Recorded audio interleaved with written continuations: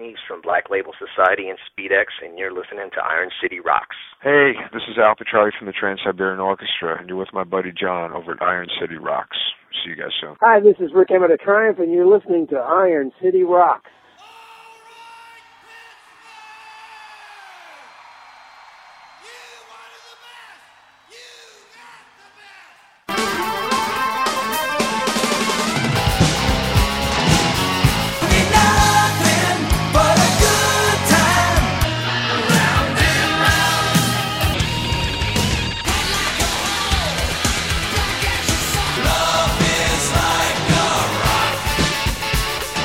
Hello and welcome to episode 66 of the Iron City Rocks podcast. I'm your host, John. The Iron City Rocks podcast is a podcast devoted to promoting Pittsburgh's rock, hard rock, heavy metal, and blues music scene.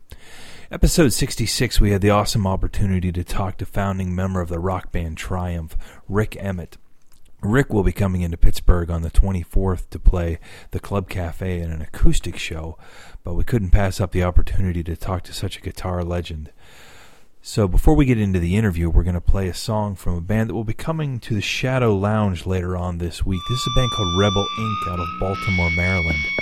Give it a listen. Attention, brothers and sisters! Take a look around! We are killing the future! Killing the future! Killing the future!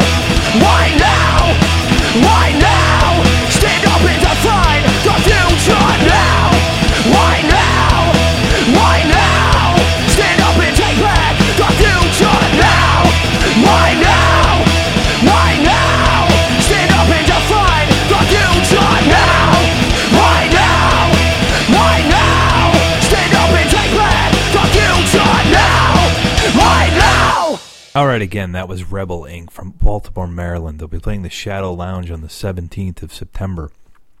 Also, a relatively busy week for good rock shows. Coming the 16th, one of my all-time favorites, Rush, so you can find me there at the Consol Energy Center.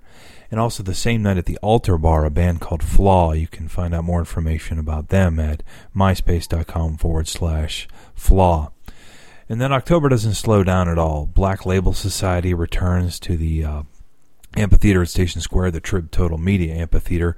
Black Label Society featuring Zakk Wylde, formerly the Ozzy Osbourne Band, and Pittsburgh's own Nick Catanese on guitar. So what promises to be a great show as they bring their Berserkus tour in with Children of the Bodom, Clutch, and 2 Cents. So going to be a great show. And then the following weekend, maybe on a slightly lighter note, the Goo Goo Dolls will be playing at St. Vincent's in Latrobe.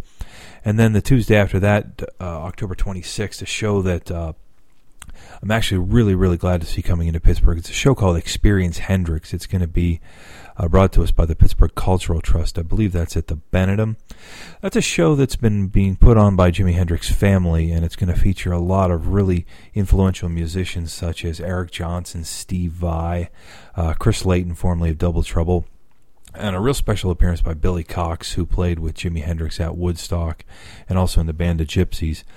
Johnny Lang and a couple other great ones. Kenny Wayne Shepherd is also in the bill, so kind of a can't-miss night. I believe it's just all Hendrix wall-to-wall. So, again, that's the 26th of October.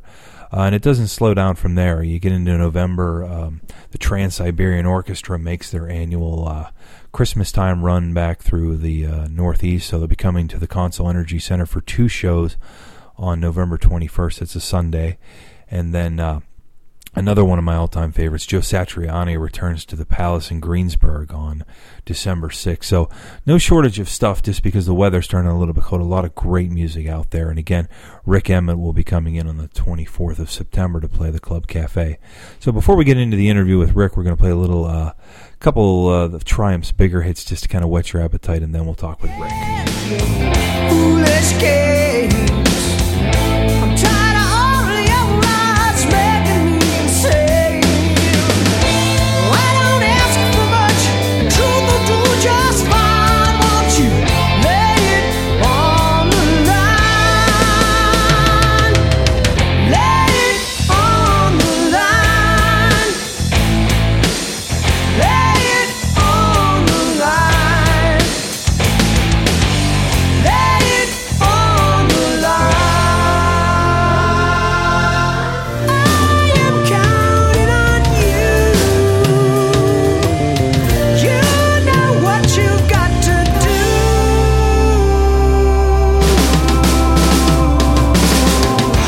Fight the good fight every moment, every minute, every day. Fight the good fight every moment. It's your only way.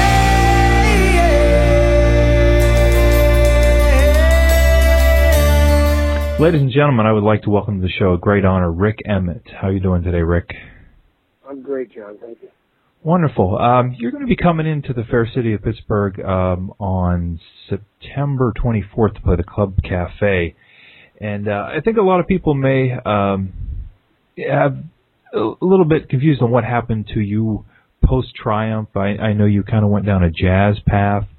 So really just wanted to kind of touch base, get back in touch, and kind of re-educate us on what you're up to, and talk just a little bit about what's going on with Triumph. But can you give us an idea of kind of what you're up to right now as a solo artist or with the Strung Out Troubadours? Well, right now, I ended up sort of doing different projects at different times with different people, and then they come out into the public in different ways. So I have the Strung Out Troubadours thing, which I do with Dave Dunlop, and those are sort of my studio, his studio. We write some songs together, and those things come out. I make my own little records and put them out and have them on my website, and I've kind of fallen a little bit behind on that. I have an album that's almost ready to come out to the world, but it's been sitting waiting to get overdubs and mixing for over a year because I ended up in a guitar trio thing with a guy named Pavlo and another fellow named Oscar Lopez. Mm-hmm. And that project sort of took over my life for a while, where we wrote, we recorded. It was a bit of a whirlwind, and then when the Canadian agent announced that this thing was happening, it got booked like crazy in soft theaters all across Canada.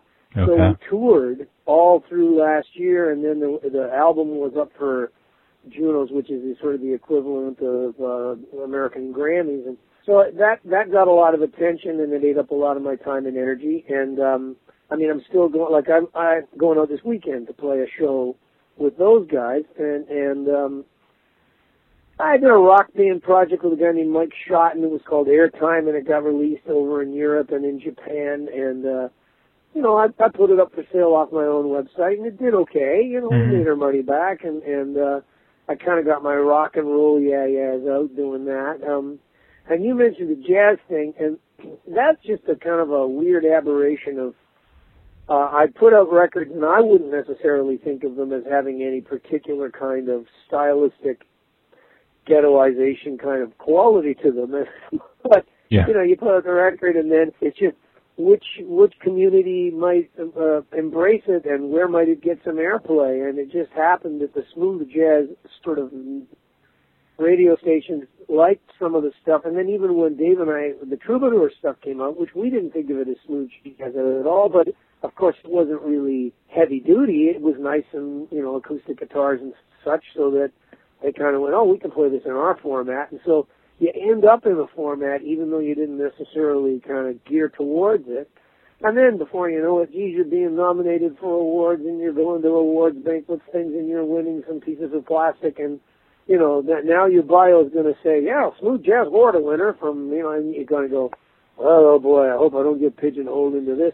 And, you know, any more than I didn't want to get pigeonholed as a guy wearing spandex pants and jumping around between flash plots in the 80s, you know, but you just kind of can't help it. It's the nature of the beast, you know. Yeah, somewhere in the middle, maybe the real Rick Emmett lies. That's actually, I really appreciate your answer, because the kind of connotation that I got was, oh, he's off doing this kind of Al Di Meola sort of thing, you know. And as a rock music fan, you maybe don't take the time to actually go and listen to it. Now, luckily, the internet is, you know, giving us that exposure to be able, you know, you can go to your site and check out the music, and, you know, there's MySpace and YouTube and all that stuff. So it really allows us to see what you're up to, which is great. The Strung Out Troubadours, you said that was Dave Dunlap. What's Dave's background?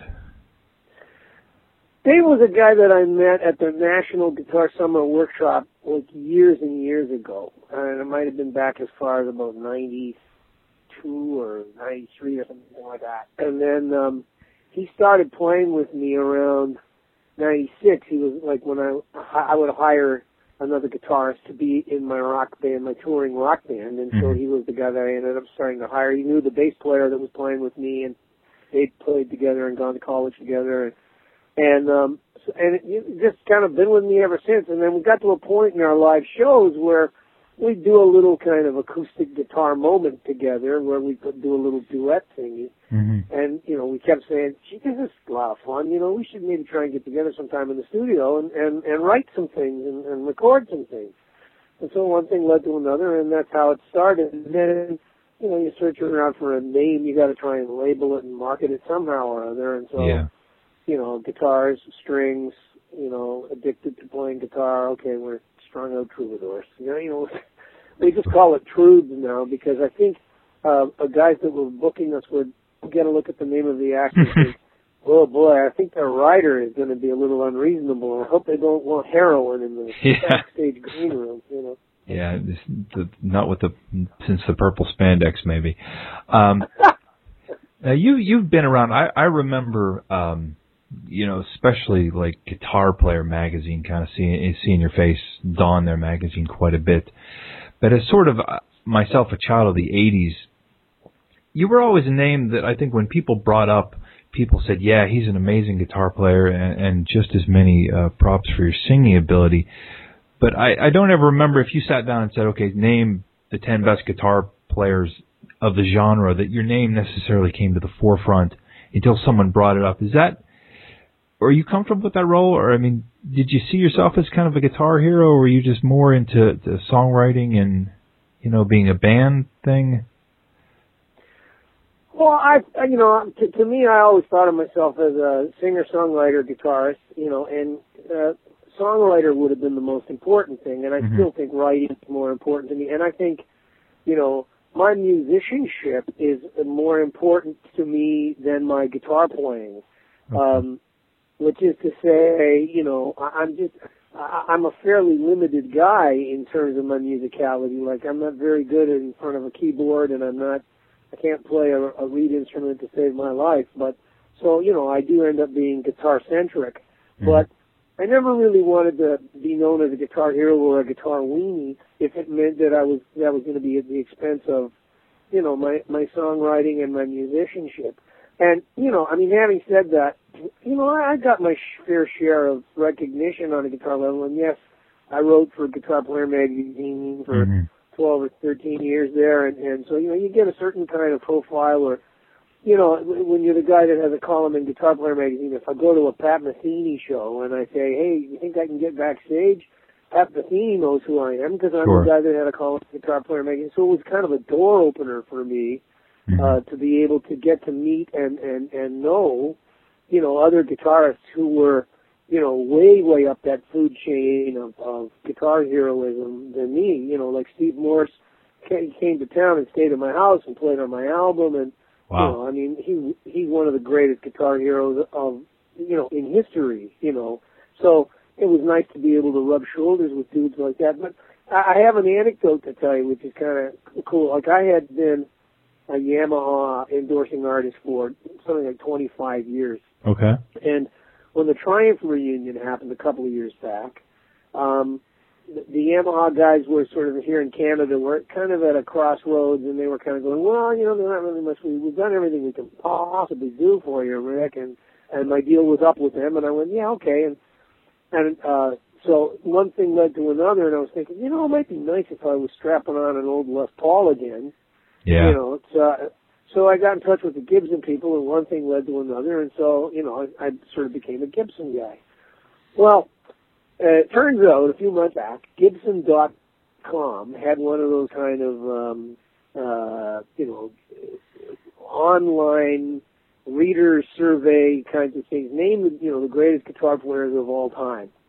And so, to my great surprise, but quite, my delight, my name ended up number 7 on the list of the top 10 guitar players of all time. So, right there was there's Jimmy Page and Jeff Beck and, Jimi Hendrix and then a couple of real Gibson-esque kind of guys, Warren Haynes and Joe Bonamassa, real Gibson dudes and Gibson endorsers. But, by golly, there's my name in the list, and I went, oh, okay, that's kind of cool. So, I'm not above any of that sort of ego. Yeah, how could you not? If you're on a list that involves Warren Haynes and Joe Bonamassa, you got to stop right there and just soak that up. Yeah. That's so tough.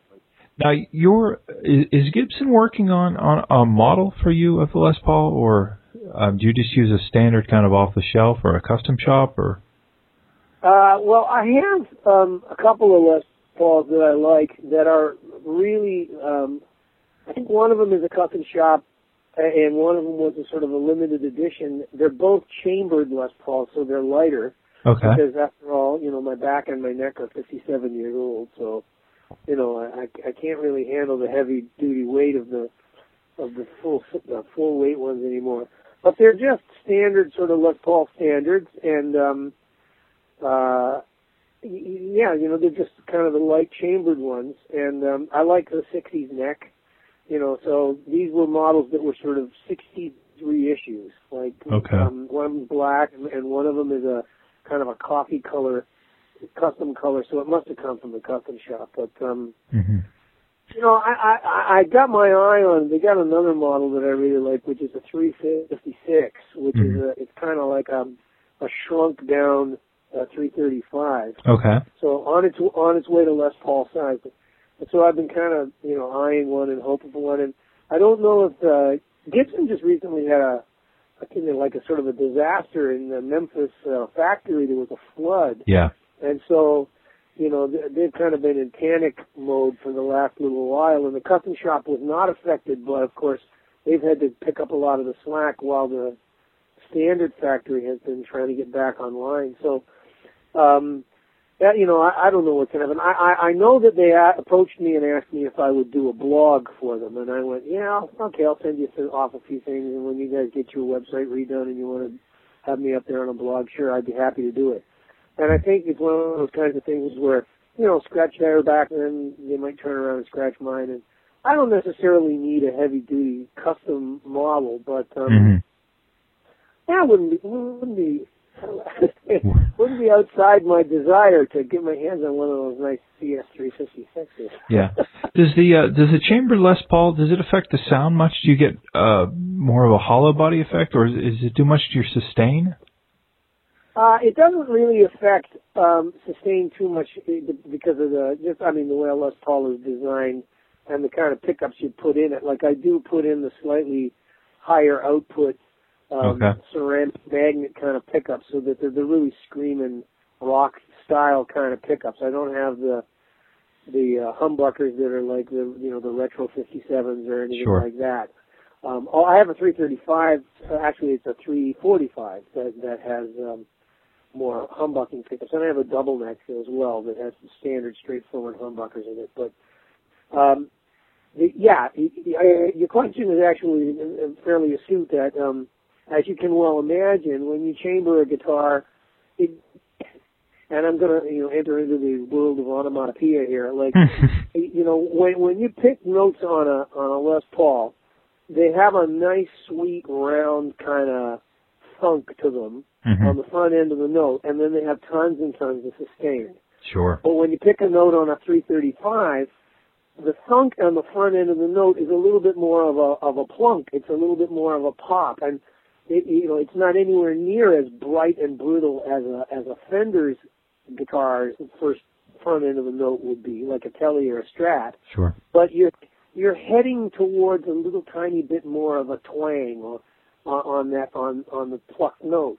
Okay. And it has something to do with the arch top design of the guitar. It has something to do with the fact that Gibson guitars have that set neck. All of those kinds of things. But you're dead on. When you chamber a guitar, it does end up giving it a little bit more of an acoustic property, and then takes it a little bit more towards. And I've always loved the sound and the tone of 335s and that whole range of guitars.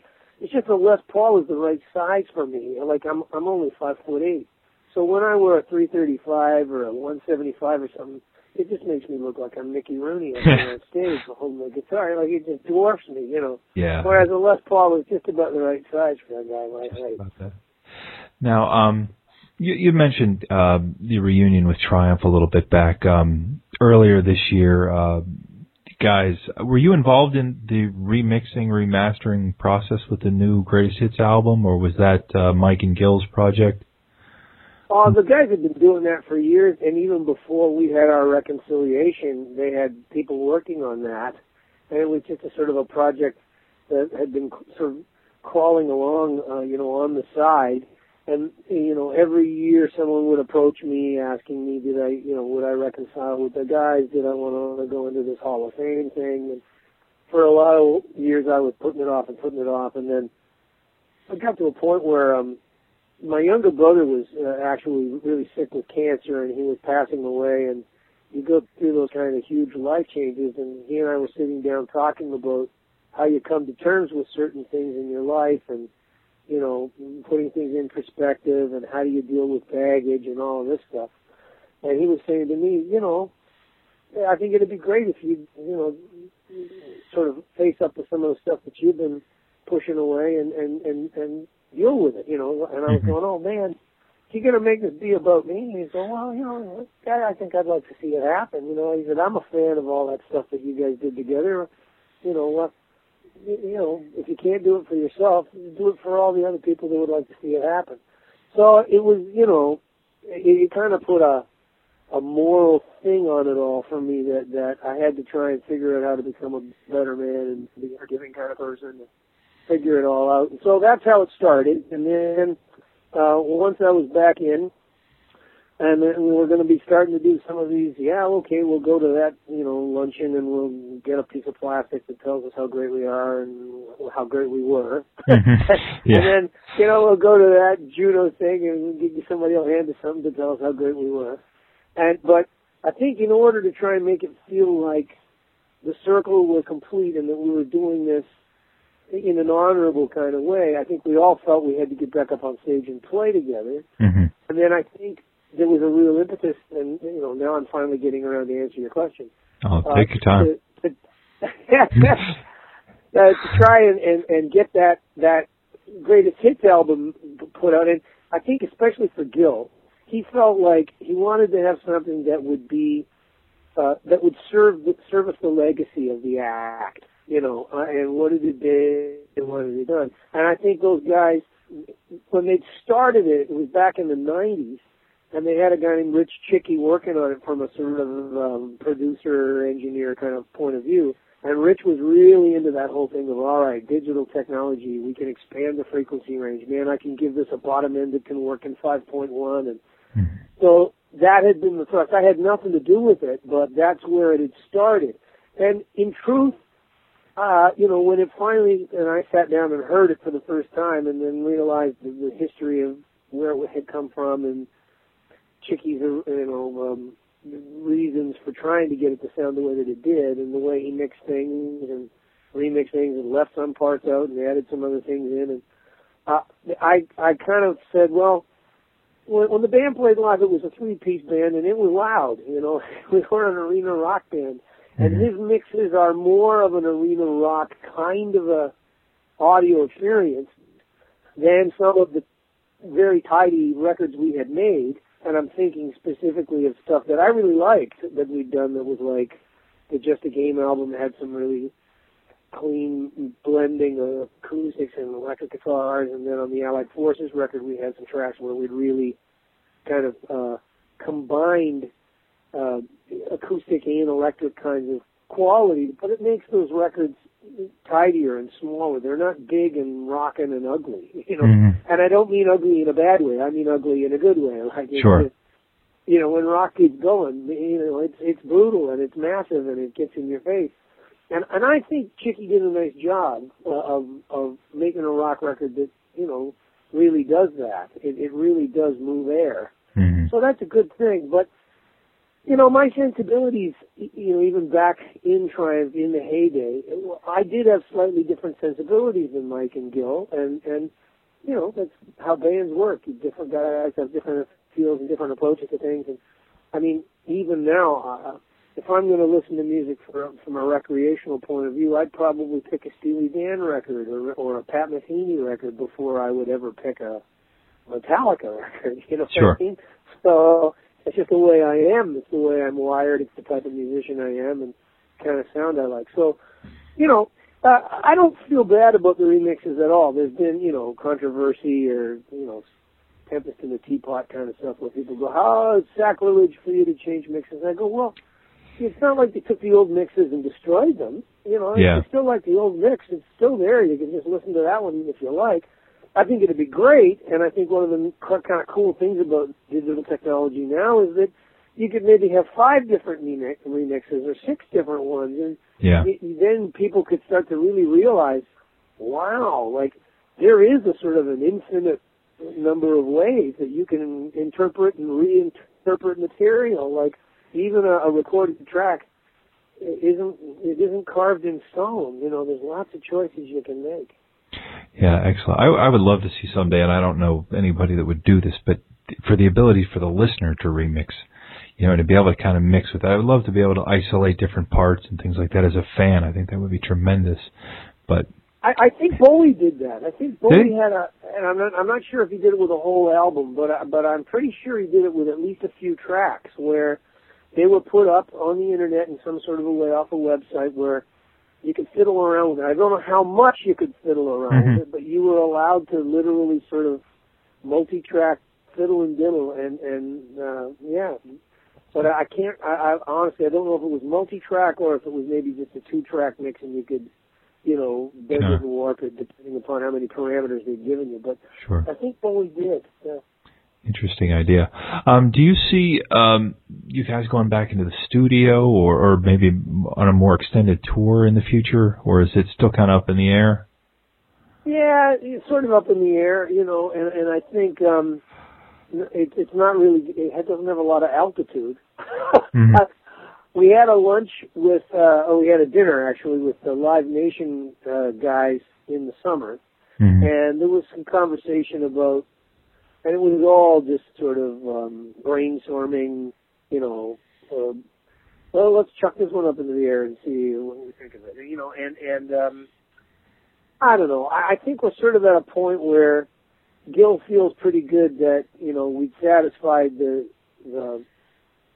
closing of the circle concept of, becoming friends again and truly sort of completing the circle.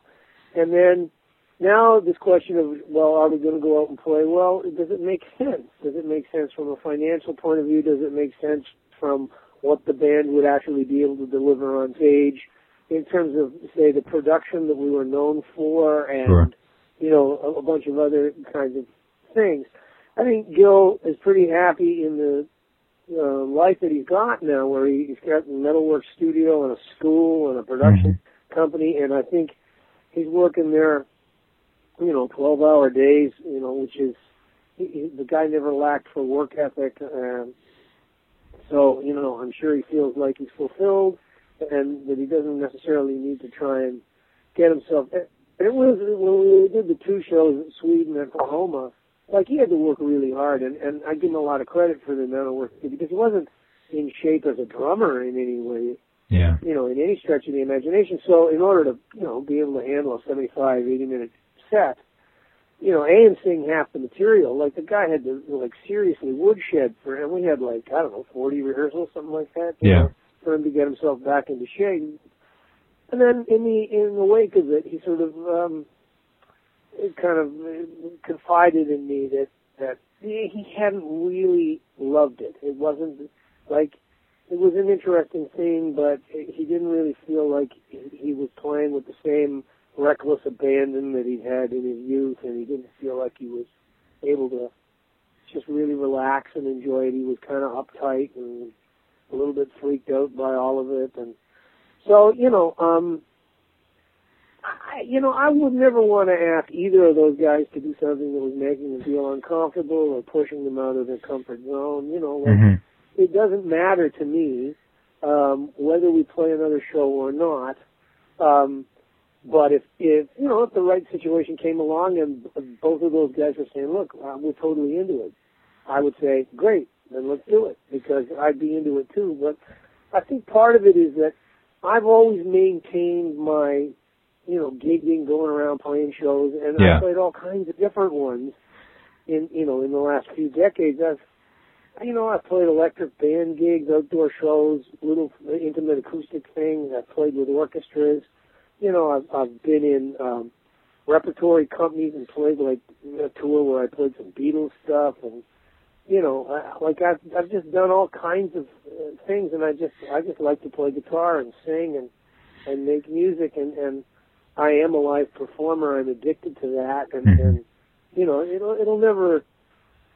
I don't think it'll ever go out of my blood. I think I'll always need it, but I think those guys they don't need it. Yeah. So, who knows? There's no doors closed. Yeah, all options are open. Yeah, the only thing as a fan I would request is if there is another show, get it on tape and get it out there on the DVD so we can enjoy it. Rick, I want to thank you so much for taking the time. Again, you're coming in a little over 2 weeks from now to play the Club Cafe with the Troops with Dave Dunlap. So it's been an honor to talk to you. Thank you so much. Oh, you're welcome. Thank you. Her favorite song makes her feel much better, brings her closer to her dreams. A little magic power makes it better than it seems. She's young now, she's wild now, she wants to be free. She gets the magic power of the music from me. She's young now, she's wild now, she wants. All right, that was Magic Power from Triumph. Again, Rick Emmett coming to the Shadow Lounge on the 24th of September, going to be doing an acoustic show with Dave Dunlap as the Strung Out Troubadours, or the Troubs, as he mentioned. So you can get your tickets online. You can go to Opus One Productions and find out all the times, etc. for that show. We hope you enjoyed the show. You can visit us at IronCityRocks.com. or follow us on any of the social networks at /Iron City Rocks. On our site, we've got a very comprehensive Pittsburgh concert calendar, a lot of information about what's going on in the city musically. You can get T-shirts and whatnot from our merchandise store, and if you're going to be doing any shopping, especially as the Christmas time does draw nearer, we'd appreciate using some of our links. They just to help us out a little bit financially, and you don't have to pay any more to do it. So especially if you're going to like Amazon or iTunes or something, we'd appreciate you visiting our store. So thanks for joining us, and we'll talk to you next time.